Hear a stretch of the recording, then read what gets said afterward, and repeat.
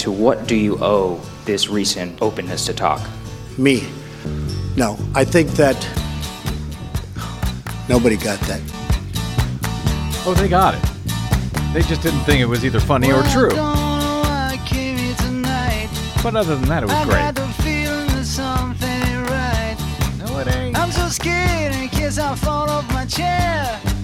And I'm wondering how I'll get down the stairs. Clowns to the left of me, jokers to the right. Here I am, stuck in the middle with you. Yep.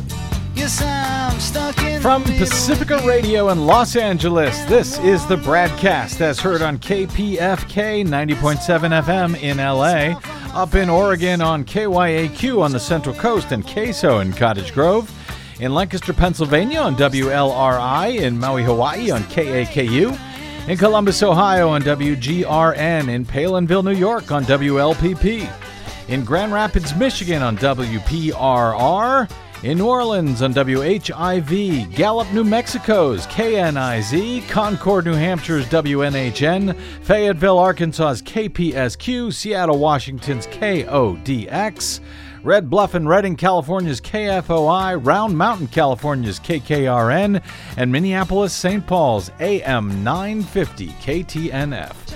We also stream coast to coast and around the globe every day on the internets, on the Progressive Voices channel, Netroots Radio, Indie Media Weekly, FYI Nation, NicoleSandler.com, Radio Free Brooklyn, GDPR, Revolution 99, Workforce Rising, Detour Talk, and other fine affiliate partners blanketing planet Earth 5 days a week. I'm Brad Friedman, your friendly investigative blogger, journalist, troublemaker, muckraker, all-around swell fellow, says me from bradblog.com. Thank you very much for joining us today.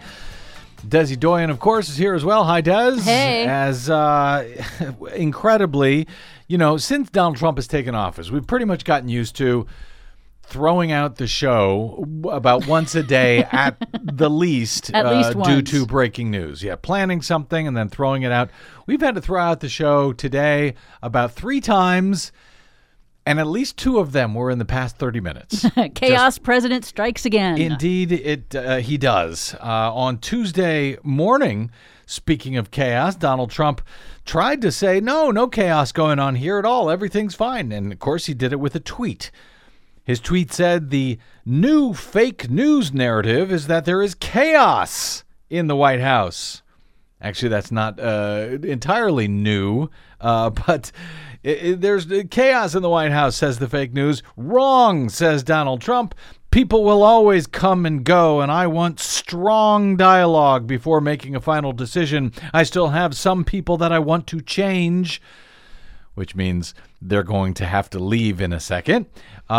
He says, always seeking perfection. Perfection? Is that what that's called? I'd be happy if it was just, Stability? Yeah, that'd be nice. He says, there is no chaos, only great energy. All right, well, first, whenever he uses words like strong to describe anything, or very hard, or very special, that means he's doing nothing at all. He has no idea what he's doing. He has no idea what his people are doing around him. He's run out of words, so he can only Exactly. think of the same 4 words. Correct. Someone buy the man a thesaurus. In any event, as CNN's Chris Cillizza points out, that assertion that there is no chaos, that you people are the chaos, not me, that, of course, directly contradicts Trump himself, who said on Saturday night, during a speech at the Gridiron Club in Washington that, quote, I like turnover, I like chaos, it really is good. It also directly contradicts a list of chaos that has happened over the past week or 2 at the very least, with just one problem after another, one top official after another leaving the White House. Donald Trump, of course, says he loves chaos. But I would argue that it has nothing to do with liking chaos as a management tool. The chaos has to do with his incompetence at just about everything that he does. Cillizza is arguing that, when he was a businessman, he loved chaos, that out of chaos in his business came progress and success throughout his life. But no, it's not about chaos. It's because he doesn't know what he is doing. He is terrible at everything that he does, at least everything that he has to manage and oversee. Chaos is not his managing or governing principle. It's because he's terrible at it.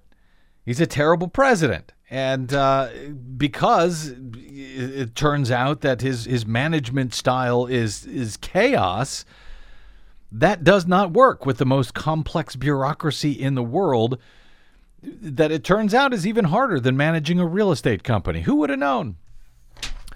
Well, more chaos just moments before air as top Trump economic advisor Gary Cohn appears now that he is also leaving the White House after breaking with Donald Trump on trade policy. Cohn, the director of the National Economic Council, has been the leading internal opponent to Trump's planned tariffs on imports of steel and aluminum. He's tried to orchestrate an 11th hour effort to push Trump to reverse course on that, but Trump has been resistant to those efforts and said again on Tuesday that he will, in fact, be imposing the tariffs in the coming days. We noted last week that Cohn had threatened to quit if Trump imposed these new tariffs on steel and aluminum imports, and despite the pushback against those tariffs from just about everyone, including his own Republican Party in the House and the Senate, and our allies like Canada and Great Britain and the European Union, pushback from industrial sectors here in the U.S., like the oil and gas industry and the agricultural industry, which Donald Trump claims to support, and they certainly have supported him. Well, with Cohn leaving, I suspect that this means that, in fact, Trump is going to go ahead with those tariffs, or at least he's planning to, and the subsequent trade war that will follow it. Yeah, all signs are pointing that way, so buckle up. So Cohn now becomes the latest in a series of very high-profile departures from the Trump administration. He's expected to leave in the coming weeks. He joins a string of recent departures by the senior White House officials, including Trump's communication director, Hope Hicks, and the powerful staff secretary, Rob Porter. The departure of Cohn, says the New York Times, who describes him as a free trade-oriented Democrat who fended off a number of nationalist-minded policies during his year in the Trump administration. That could have a ripple effect on the president's economic decisions and on the financial sector. Even the mere threat last August that Cohn might leave, that was when he threatened to leave after Trump had complimented the very fine people on both sides of a demonstration between white supremacist neo-Nazis and those who opposed him. Even the threat that Cohn might leave last year sent the financial markets tumbling. I suspect we will be seeing that again on Wednesday morning with the news of Cohn's leaving on Tuesday afternoon. His planned exit comes as the president is making a more aggressive return to those nationalist policies that helped him sweep into office as the 2018 midterm elections approach. Speaking of which, Donald Trump was asked about those elections and whether he had any plans to respond to the possibility of Russia, or I guess anyone else, meddling in those 2018 midterms. He was asked during a joint press conference with the Prime Minister of Sweden at the White House on Tuesday. What do you think Sweden should learn from how the Russian influence campaign affected the presidential election in the U.S.? Well, the Russians had no impact on our votes whatsoever, but certainly there was meddling, and probably there was meddling from other countries and maybe other individuals. And I think you have to be really watching very closely. You don't want your system of votes to be compromised in any way. And we won't allow that to happen. We're doing a very, very deep study, and we're coming out with some, I think, very strong suggestions on the 2018 election. But you have to be very vigilant. And one of the things we're learning is it's always good. It's old-fashioned, but it's always good to have a paper backup system of voting. It's called paper, not highly complex computers, paper. And a lot of states are doing that. They're going to a paper backup And I think that's a great idea. But we're studying it very closely. Various agencies, including Homeland Security, are studying it very carefully. But are you worried about Russia trying to meddle in the midterm election? No, because we'll counteract whatever they do. We'll counteract it very strongly. And we are having strong backup systems. And we've been working we haven't been given credit for this, but we've actually been working very hard on the 18 election and the 20 election coming up. Who knew? Yeah, you are getting credit for it because you haven't done a goddamn thing, Mr. President. With all due respect, and by that I mean none. Okay, a couple of things there. I hate to agree with anything that Donald Trump says, so in this case I will agree with just one single word he said: paper. Other than that, I can't even agree with the second part of that where he says paper backup. We don't need backup. We don't need paper backup. We need paper front up. We need the paper out front. We need hand-marked paper ballots. And when he claims that states are moving to that by 2018, well, clearly he does not know what he's talking about. Now, note he didn't say anything about countering the influence campaign that the journalist was asking him about. The influence campaign allegedly carried out by Russia.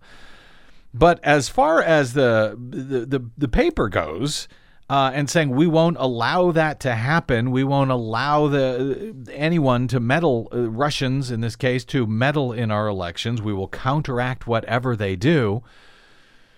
No, he won't. He can't. They haven't. The Department of Homeland Security has never even bothered to look back at the election from 2016 to do any sort of forensic analysis to find out if, in fact, the systems were monkeyed with in any way, whether it's by Russia or other countries or anyone here in the U.S., including the election officials who have the most direct access to manipulating election results and getting away with it because the public is not allowed to oversee the tabulation of ballots. Even paper ballots, he calls them paper backup, even those are counted by computers and never checked by human beings to make sure that the results are accurate. They weren't checked in Wisconsin, in Pennsylvania. In 2016. In Michigan. So, no, we will not counteract whatever they do, whatever anyone does. Once they do it, it is done. And that's just one of the things, but perhaps the loudest thing that we have been yelling about on this program, on the BradCast, and at bradblog.com for the last 15 years. That is still where we are. Nothing has changed there. And clearly the President of the United States does not understand the issue in the least. Otherwise, he would not be talking about paper backup. He would be talking about hand-marked paper ballots counted in public by human beings at the precinct on election night. That is the only way to, quote, counteract whatever they do. That's too many words all in a row. I'm sorry. I don't think he can manage that. Yeah, I know.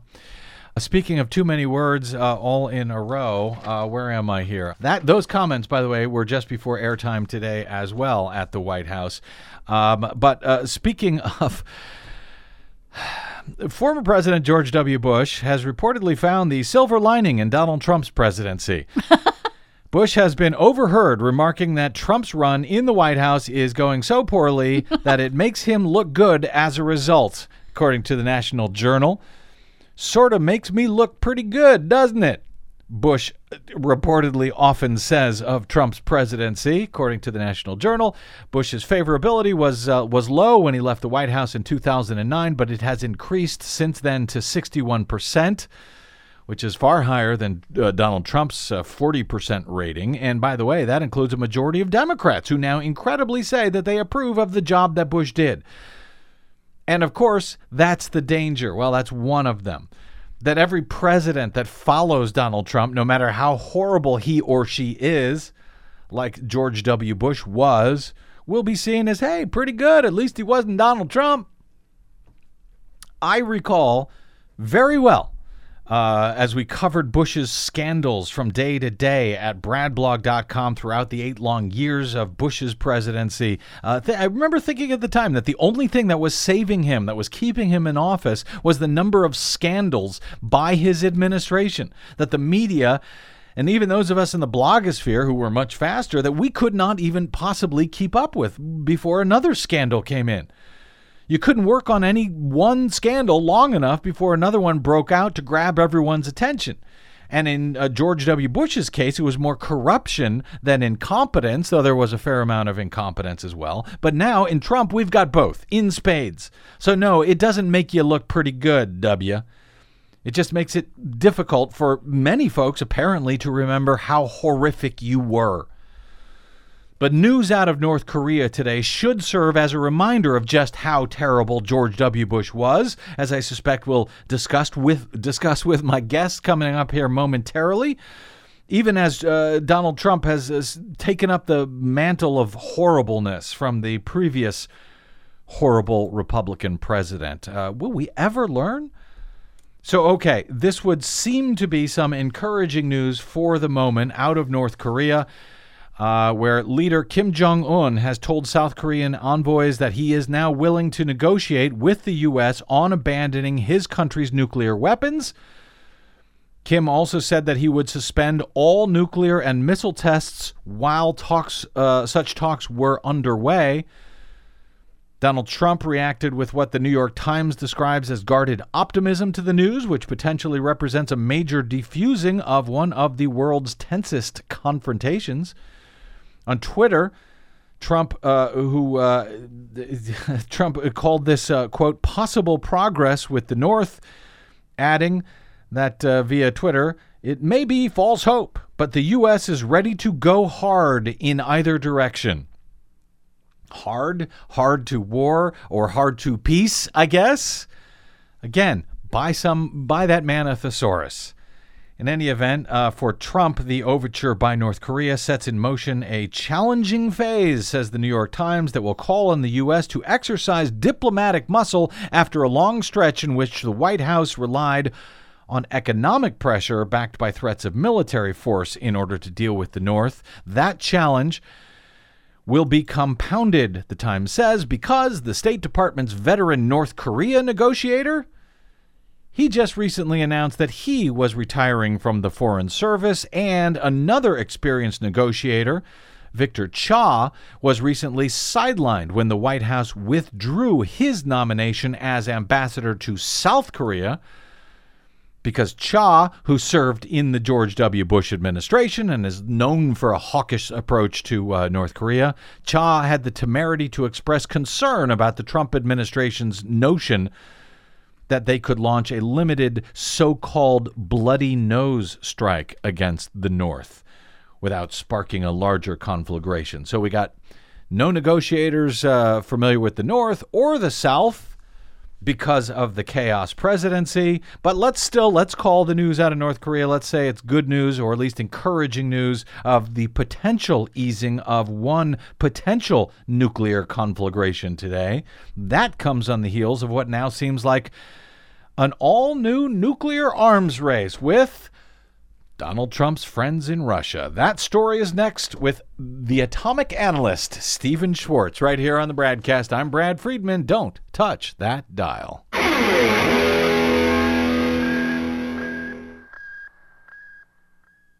Hi, this is Desi Doyen from the Green News Report and the BradCast, both brought to you without corporate or political influence, because we rely on you to help keep us completely independent. Please drop by bradblog.com/donate today and help us stay on your public airwaves. That's bradblog.com/donate. You'll thank yourself later. I'll thank you now.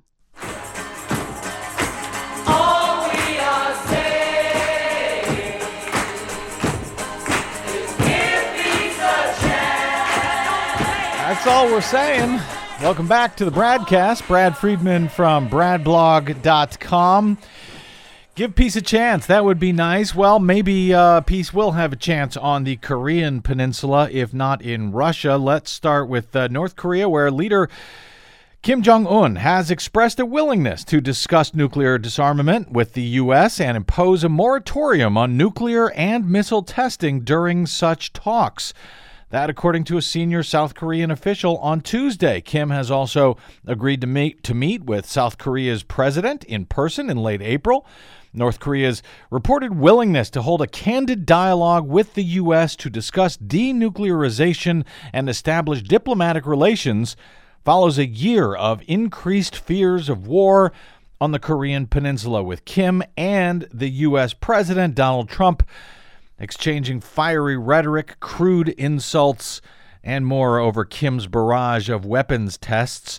Trump tweeted on Tuesday that possible progress was being made in the talks with North Korea, and that all sides were making serious efforts. He said, quote, "May be false hope, but the U.S. is ready to go hard in either direction."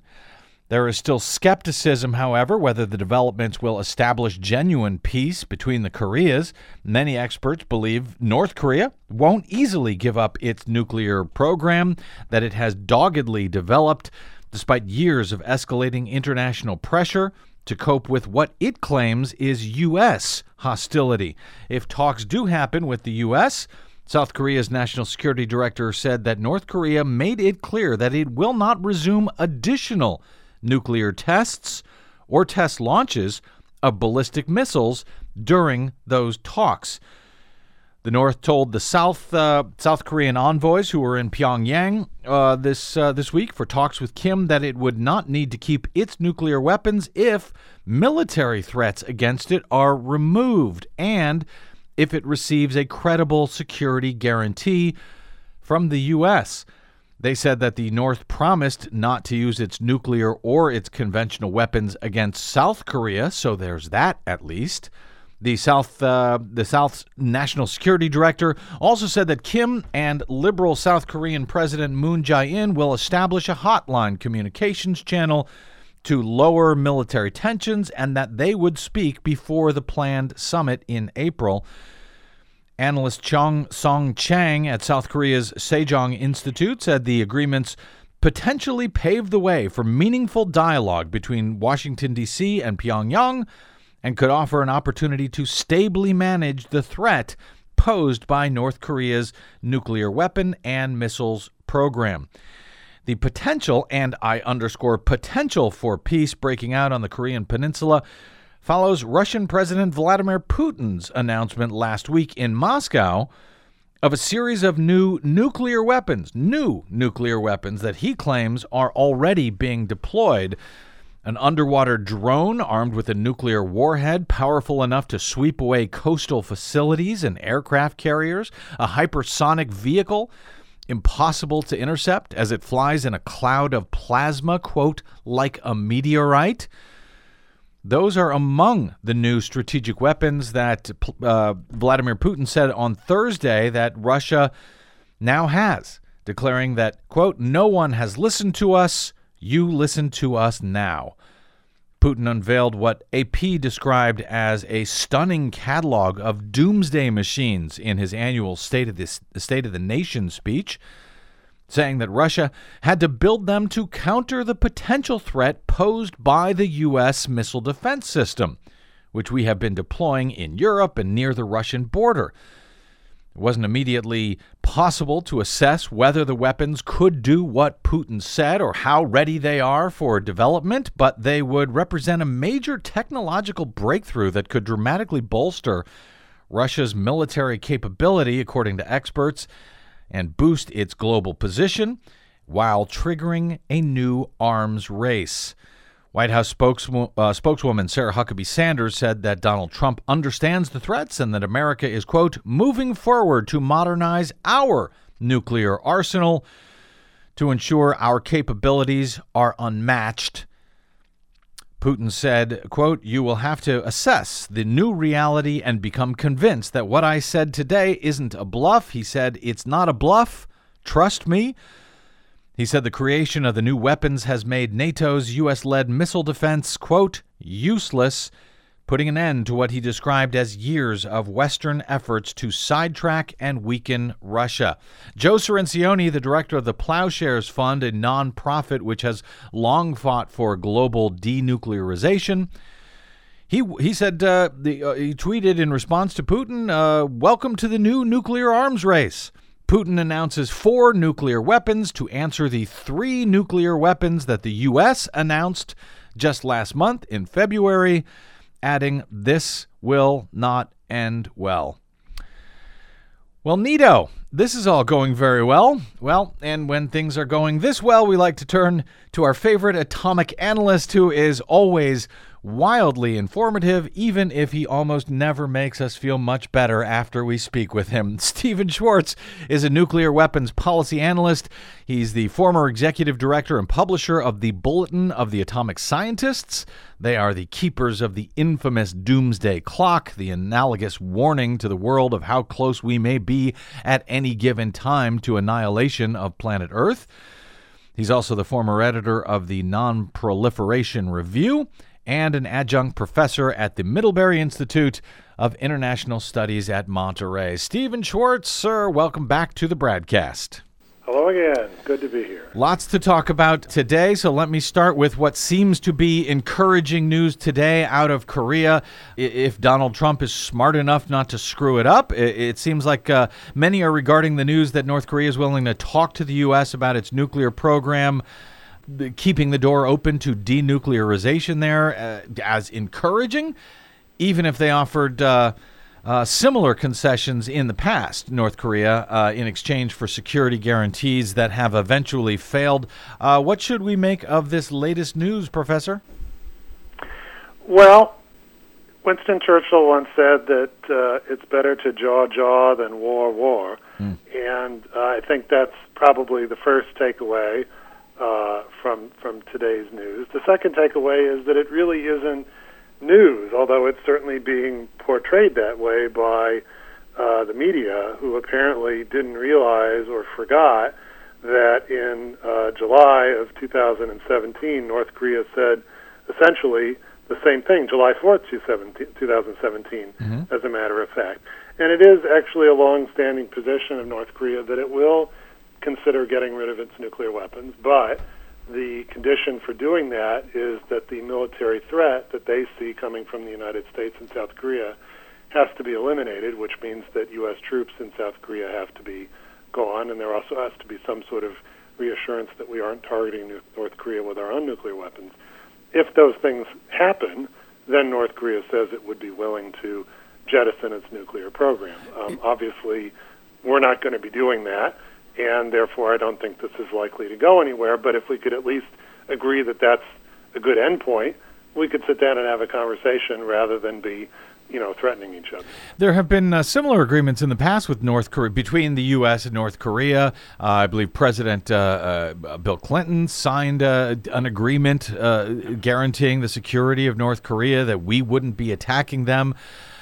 Is there something else that could be, and that I guess eventually went away? I don't know if it was it abandoned by George W. Bush? Is that what happened with the? It was one of 2 arms control agreements that were abandoned by George W. Bush, the second most consequential mistake of his entire administration. Yes, that was the 1994 agreed framework, where we nearly went to war with North Korea, and at the last minute achieved a diplomatic breakthrough whereby we would provide them with access to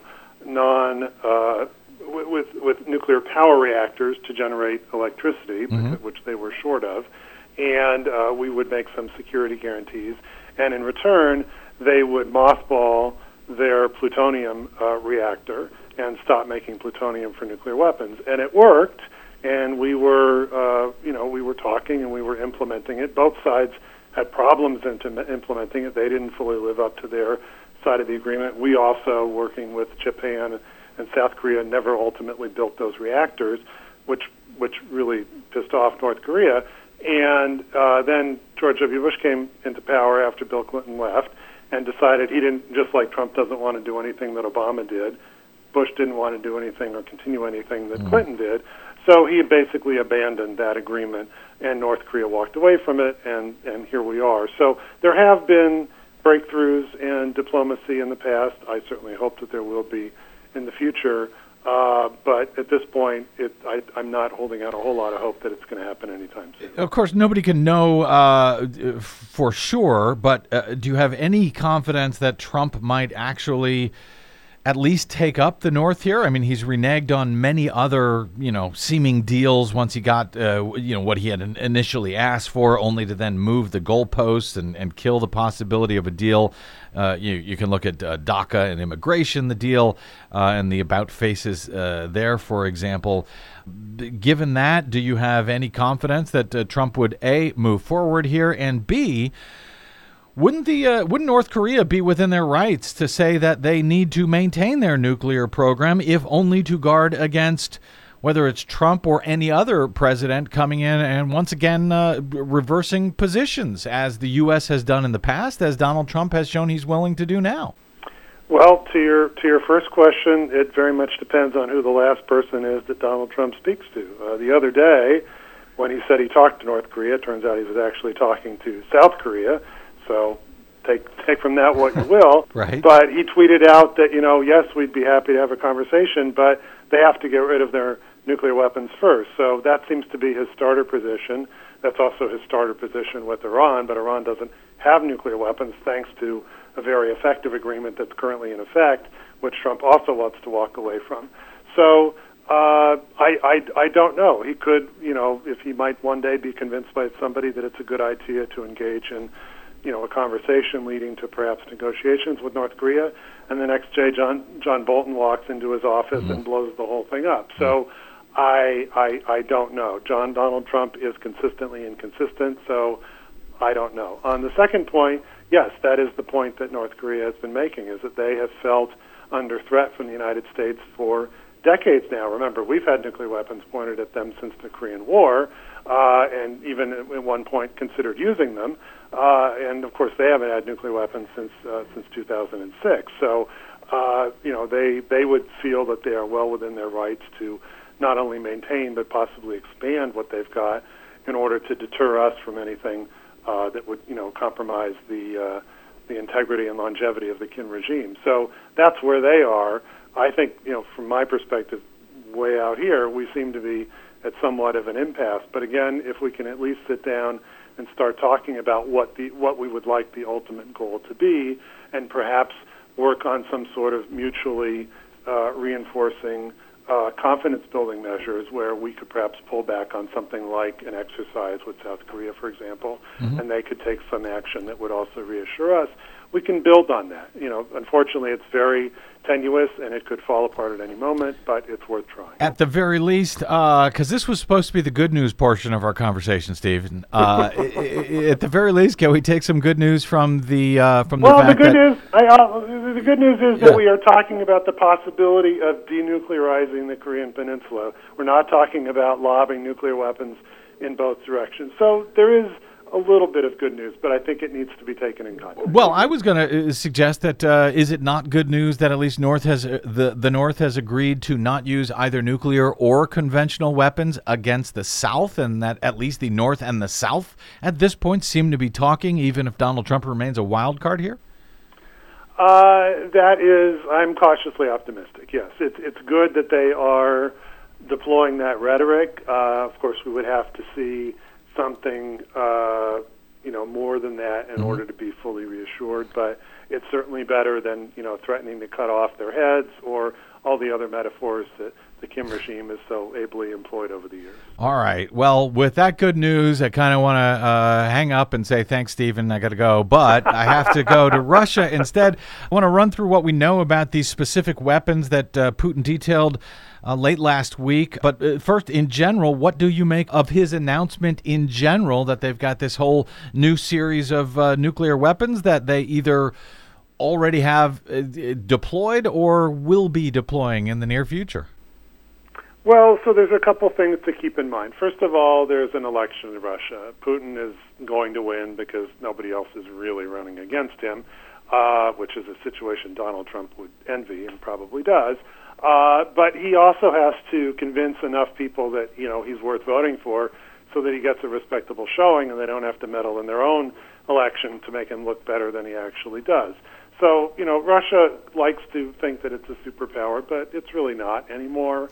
And the economy is in the doldrums, to say the least. And so what better way to convince your, public who is kind of disengaged and, not really likely to believe the government, than to point to the U.S. threat and say we have this wonderful new way of dealing with it, these fantastic new weapons that will defend us at all costs and can thwart anything that the United States can throw at us. I mean, we've done things similar over the years. So that's a big reason why the announcement was made when it was. The other factor, there's a couple other factors. One of the other factors, we knew about two of these weapons already. The Sarmat missile, the massive ICBMs with the multiple warheads that's supposed to thwart our missile defense system, which doesn't really work, but the Russians don't believe us, or don't believe those of us who say that it doesn't really work. Wait, our missile defense doesn't work, or their huge new ICBM doesn't work? No, our missile they don't believe they don't believe that our missile defense isn't capable of stopping their missiles, which is why they're deploying this new system with warheads to basically overwhelm it. Myself, many of my colleagues have said this system, first of all, it's never been tested realistically. Second of all, it only has a handful of interceptors, so if Russia, were to lob a significant number of weapons at it, it wouldn't work. And nevertheless, the United States government says, in fact, it does work, although just this week we found out that going forward, they're not going to announce any future information about any forthcoming tests of the system. Translation, we don't want you to know how crappy it is, so we're not going to tell you anything about it. But the Russian government has always been somewhat paranoid about U.S. intentions, and it's always been wildly optimistic about our technological capabilities and prowess. And so even though, they might see that the tests haven't fully succeeded, and they might understand that those of us in the non-governmental community say, hey, this isn't all it's cracked up to be, in the back of their minds they're thinking it's the United States. They've got amazing capabilities. They've got stealth bombers. They've got these and that. This system, they must be hiding something. It must be better than we think. It isn't, really. So they're putting a lot of money into a system to thwart something that doesn't really work and doesn't technically exist. But in any case, so we knew about two of these weapons, that large ICBM and what they call the Status 6, this nuclear-powered underwater torpedo that would be designed to blow up a coastal city or a port and blow lots of radiation into the environment and basically make it impossible for people to live there for generations. We knew about those two. The two we didn't know about are those before you go to the other ones. Yeah. Are those two for real? Do they work? Is this underwater? The ICBM is for real. It's a replacement for their massive SS-18 missile, which is getting on in years, like our missiles are.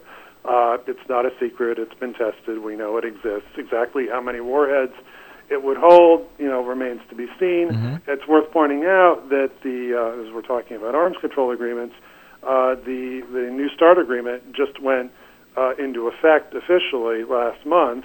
If Donald Trump does not choose to extend it, which he and Vladimir Putin can do on their own without any other involvement of their governments, Congress in our case, the Russian Duma in Putin's case, it will expire in 3 years, in 2021. And if it does, that means Russia can deploy as many nuclear ICBMs and submarines and bombers and put as many warheads on those systems as it wants without any constraint whatsoever and completely overwhelm whatever kind of missile defense system we might have. And then we'd truly be off to the races. And for that matter, we could do the same thing as well. It's not in either side's interest to do that, so I hope that Trump and Putin will explore the possibility of extending the treaty, which is written in the treaty itself, which Putin very much would like to do for lots of obvious reasons.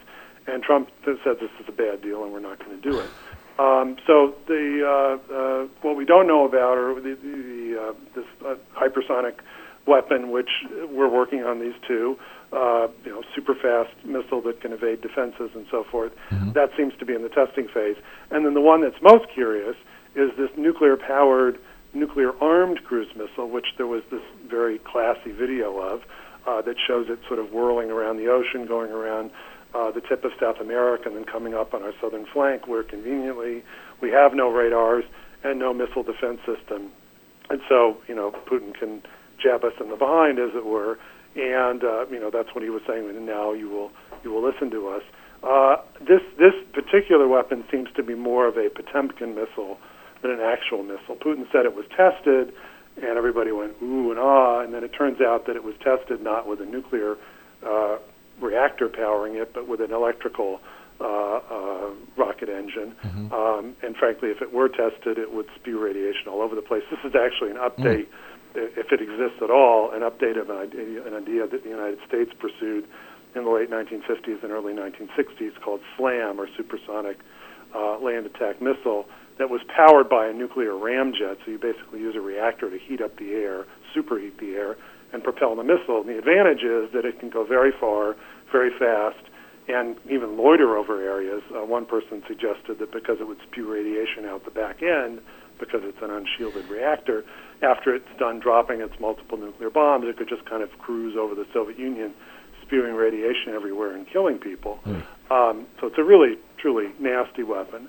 And of course, if that weapon were, it's nasty if it works, right? But what happens if it crashes or it's shot down? Not only do you have nuclear weapons on board, you've got a nuclear reactor. So you've got sort of a Chernobyl or a Fukushima happening right where this thing goes down on land or in the ocean. So really, really nasty, horrible idea. We abandoned it because it turns out it didn't work very well, and ICBM solved the particular problem it was designed to address, namely that bombers couldn't get through. So we put a missile up, and great, that works fine. So two we didn't know about, two we did, but it's sort of less than meets the eye. Again, I think a lot of it was for domestic political consumption. It's certainly something to keep an eye on.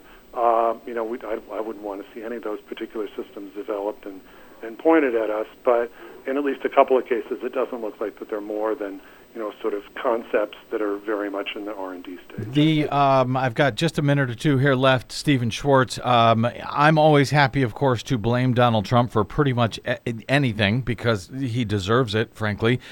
In this case, though, we had a Democratic presidential nominee in Hillary Clinton who was incredibly aggressive toward Russia, for good reason or not. She was incredibly aggressive toward Russia. Of course, Obama was similarly hostile and seen as threatening by Russia. Is it likely that we would have seen the introduction of these weapons no matter who actually won the presidential race in 2016? Are these something that Russia would have likely moved forward with in either case, whether it was Trump or Clinton? We can blame another president, George W. Bush. Putin even said in his speech, the reason that these weapons went into development, the reason that they're so concerned about us and that they're developing them, is because we unilaterally abandoned the anti-ballistic missile treaty in 2002. Well, Bush announced it in December 2001, and then 6 months later, under the terms of the treaty, we walked away. That treaty locked in mutual vulnerability, MAD, mutual assured destruction, which conservatives and true believers of missile defense hate because they think that there's a technological solution to the political problem of the nuclear threat that we're living with. And that solution was Star Wars under Ronald Reagan, and now it's ground-based missile defense and several other systems.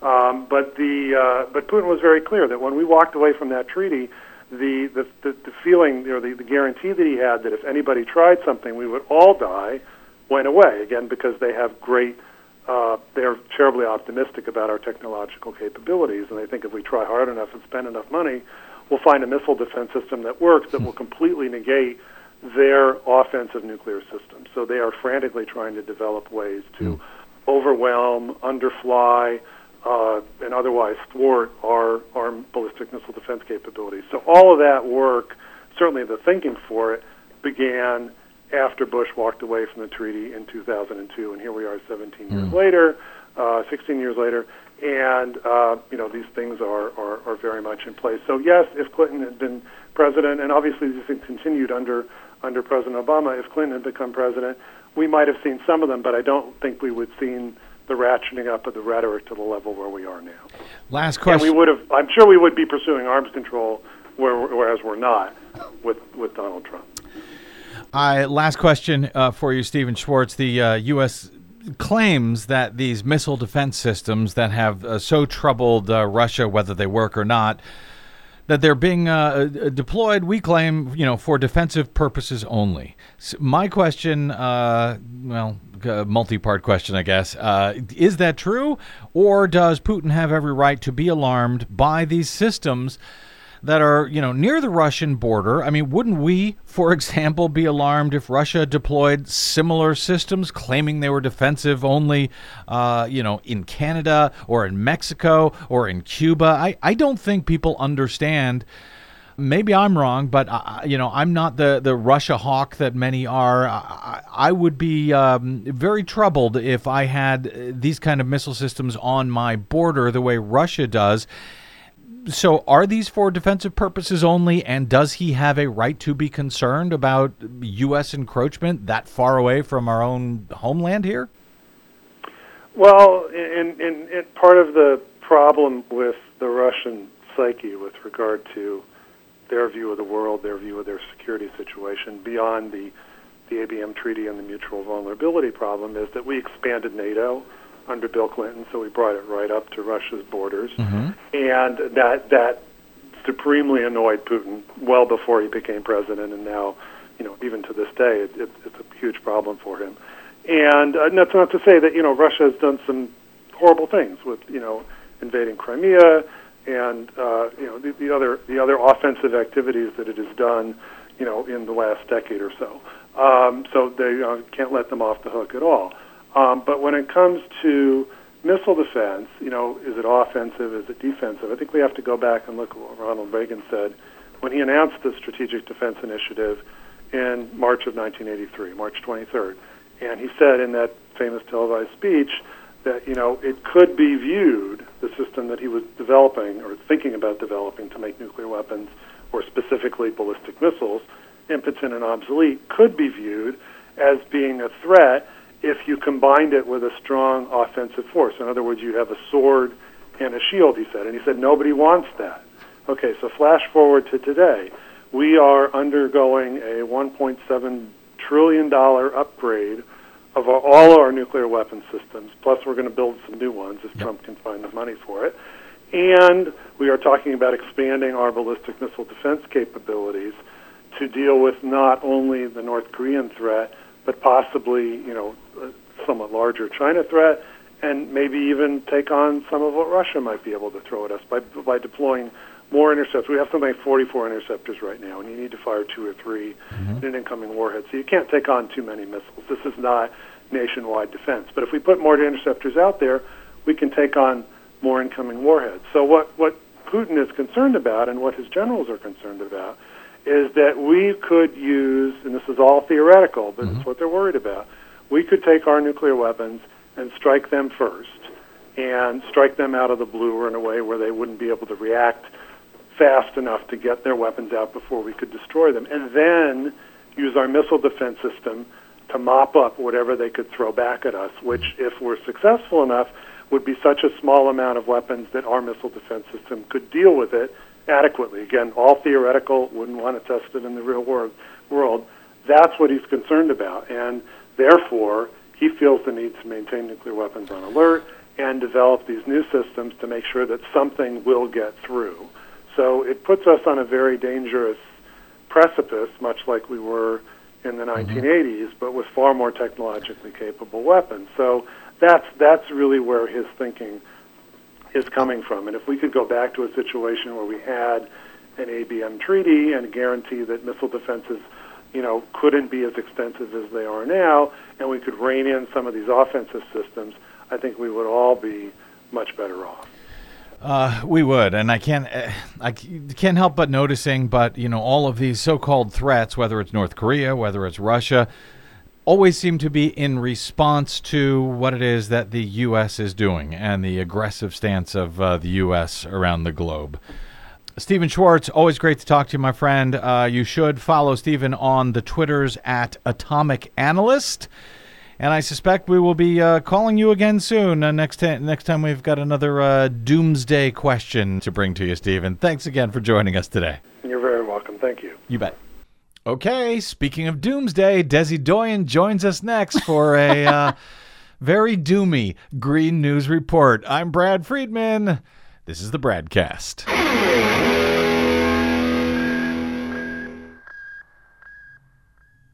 Hey, this is Brad. If you haven't noticed by now, it's no easy feat finding facts, real facts, not alternative facts, over your public airwaves. We try to bring you real facts, truth, and clarity without fear or favor each and every day on the BradCast. But we need your help to do it, and that help is needed more now than ever. Please stop by bradblog.com/donate today. That's bradblog.com/donate, and thanks.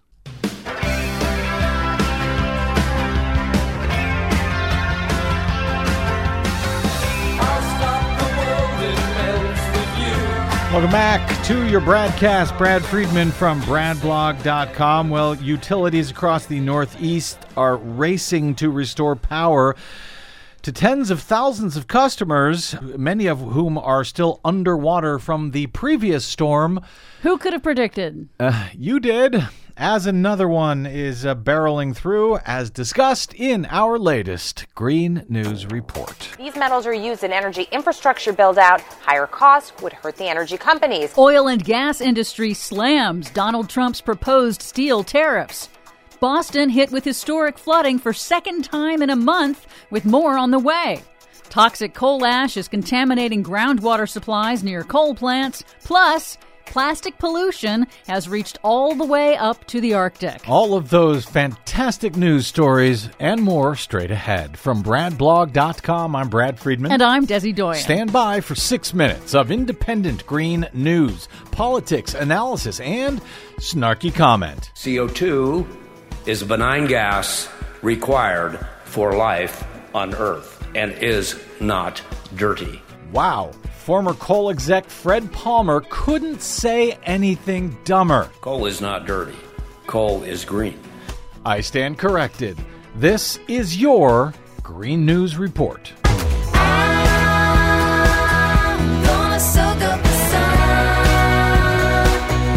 Okay, Desi Doyen, the East Coast, specifically Boston, has been getting slammed, and it's going to be getting slammed again in just a day or two. Yes, it is. Over the weekend, Boston was hit by the second 100-year storm in 1 month. The intense nor'easter left 8 people dead and brought hurricane-force winds and flooding to coastal communities along the northeastern seaboard. The storm surge in Boston was the third highest ever recorded, and that happened just weeks after a previous storm broke downtown Boston's all-time flood record. The Boston Globe connected the climate dots with this double whammy of rising seas and frequent intense storms that increase risks for coastal communities. Quote, the spectacle of seawater swamping coastal communities once again raised concerns about how these heavily developed areas will endure rising sea levels caused by climate change. A preview of the extreme flooding the city can expect in the years ahead. In the years ahead, at this point, it's the days ahead. Indeed.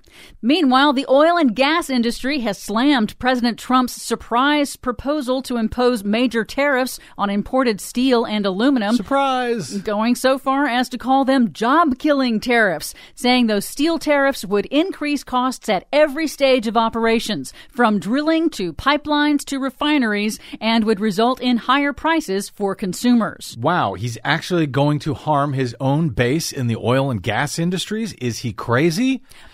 Don't answer that. But it's not just the fossil fuel industry. The American Wind Energy Association also said that the proposed tariffs would increase the cost of wind energy infrastructure projects, particularly costs for domestic wind turbine manufacturers. Well, that's just a bonus for Trump. Trump's tariffs also risk a global trade war. European Commission Chief Jean-Claude Juncker did not mince words. So now we will also impose import tariffs, he said in Hamburg.